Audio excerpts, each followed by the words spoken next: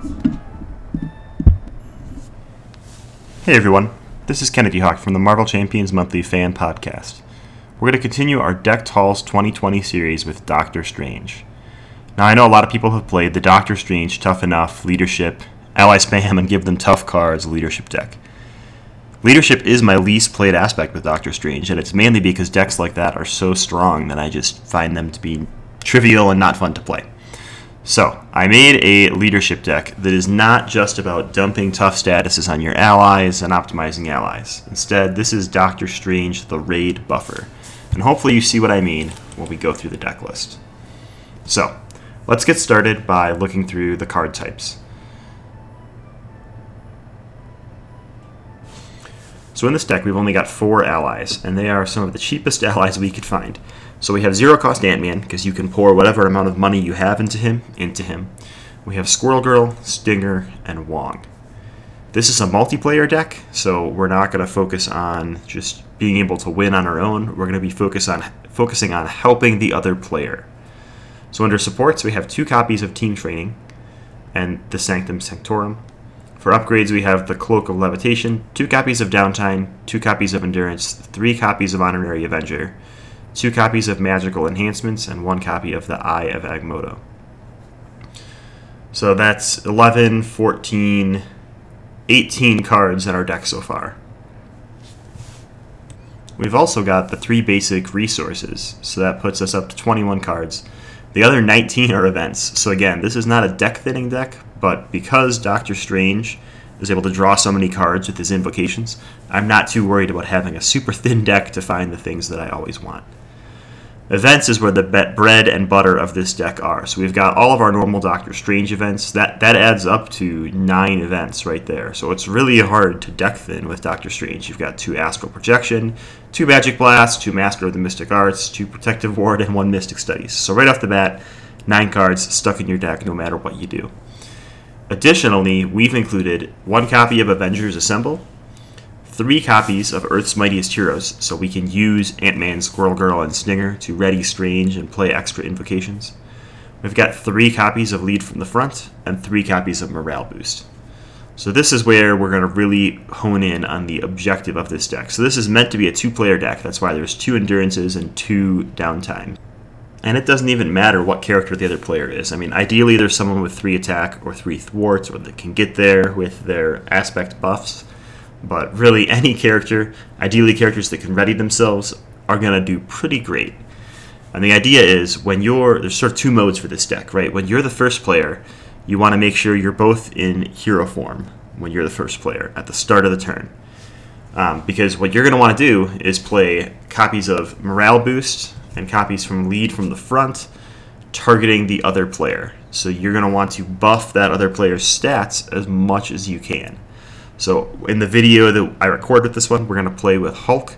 So you can imagine Hulk's got 3 attack. If you play 3 copies of Morale Boost on Hulk, he's got 6 attack.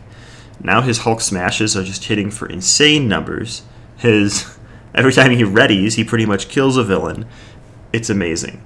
And Doctor Strange has the economy to be able to do this, right? If I draw 2 Lead from the Fronts and a Morale Boost, Doctor Strange can probably play all of that targeting Hulk in 1 turn. You can even get Hulk up to 3 thwart and let him thwart, which is insane. So like I said, a lot of times you want to be first player to get that done because you want to do it before they take their turn. These are all events, so you could play them on the other player's turn, but both Morale Boost and Lead from the Front are hero actions. So if you play first and you want to flip down to draw more cards next turn, which you might do since you're not focusing on staying in hero form and playing your invocations constantly, you're going to struggle a little bit because you want to flip down, but you also want to play these hero actions right away. So Morale Boost says choose a hero. So your partner, when you're the first player, has to start the turn in hero form. So every other turn, you and your teammate have to communicate. Say, hey, I'm going to be first player next turn. I know you want to flip down, but I need you to stay in hero form because I'm probably going to draw Morale Boost and Lead from the Front. Or if they're on your discard pile, let the player know, like, hey, you can probably flip down this turn. I'm going to use next turn to ramp. Got it. All right, so the other mode is when you're the second player, right? So when you're the second player, you have to make sure you start in hero form. So when you're the first player, you can start an alter ego, and you could flip and then do all these hero actions. But when you're the second player, if you're an alter ego and the other player wants to use a bunch of base attacks and you have 3 morale boosts in your hand, that's a real feel bad, right? At that point, you may as well just play the morale boosts on yourself. I mean, Doctor Strange himself does have a readying ability in his kit, so if you get him up to 5 thwart with 3 morale boosts, you're probably pretty happy thwarting for 10 for the turn. But at the same time, the whole goal of the deck, right, is to buff up another player.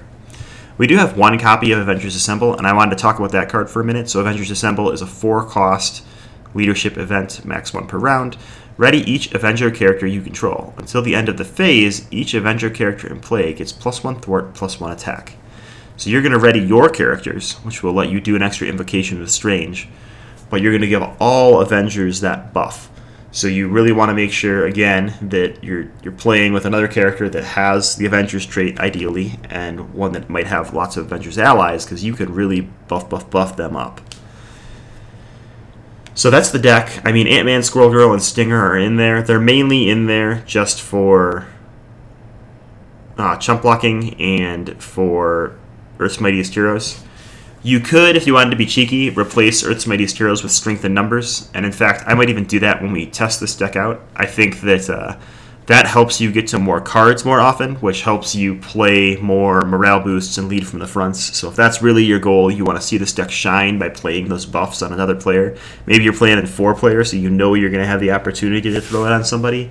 Then you probably want to switch your Earth's Mightiest Heroes for Strength in Numbers, because just that extra economy, because you can get up to 4 allies out there, so you could be drawing to 9 cards in hero form, which is pretty crazy.